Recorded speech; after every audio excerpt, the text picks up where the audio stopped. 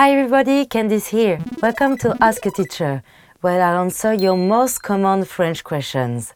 The question for this lesson is, what are the types of questions in French and how do I make them? There are three different question forms in French: colloquial, standard, and formal.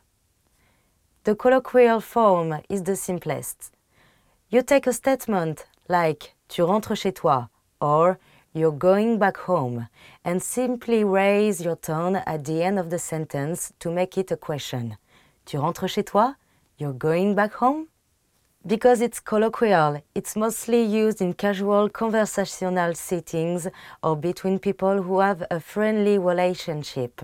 If you saw it written, it might be part of a script or dialogue. The standard oral and written question form uses est-ce que.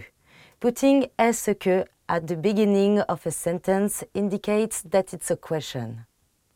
For the previous example, you'd say est-ce que tu rentres chez toi? Are you going back home? You can use this standard question structure in any setting, formal or casual, written or spoken. A variation of est-ce que is qu'est-ce que, with an abbreviated que in front. It's basically the English what at the beginning of a sentence.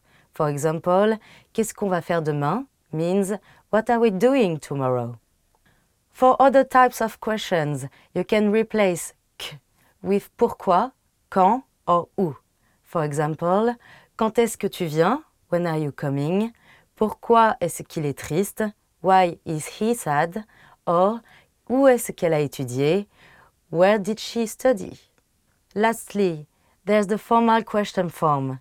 This is appropriate in very formal settings and in literary writing, but would be pretty weird in casual settings.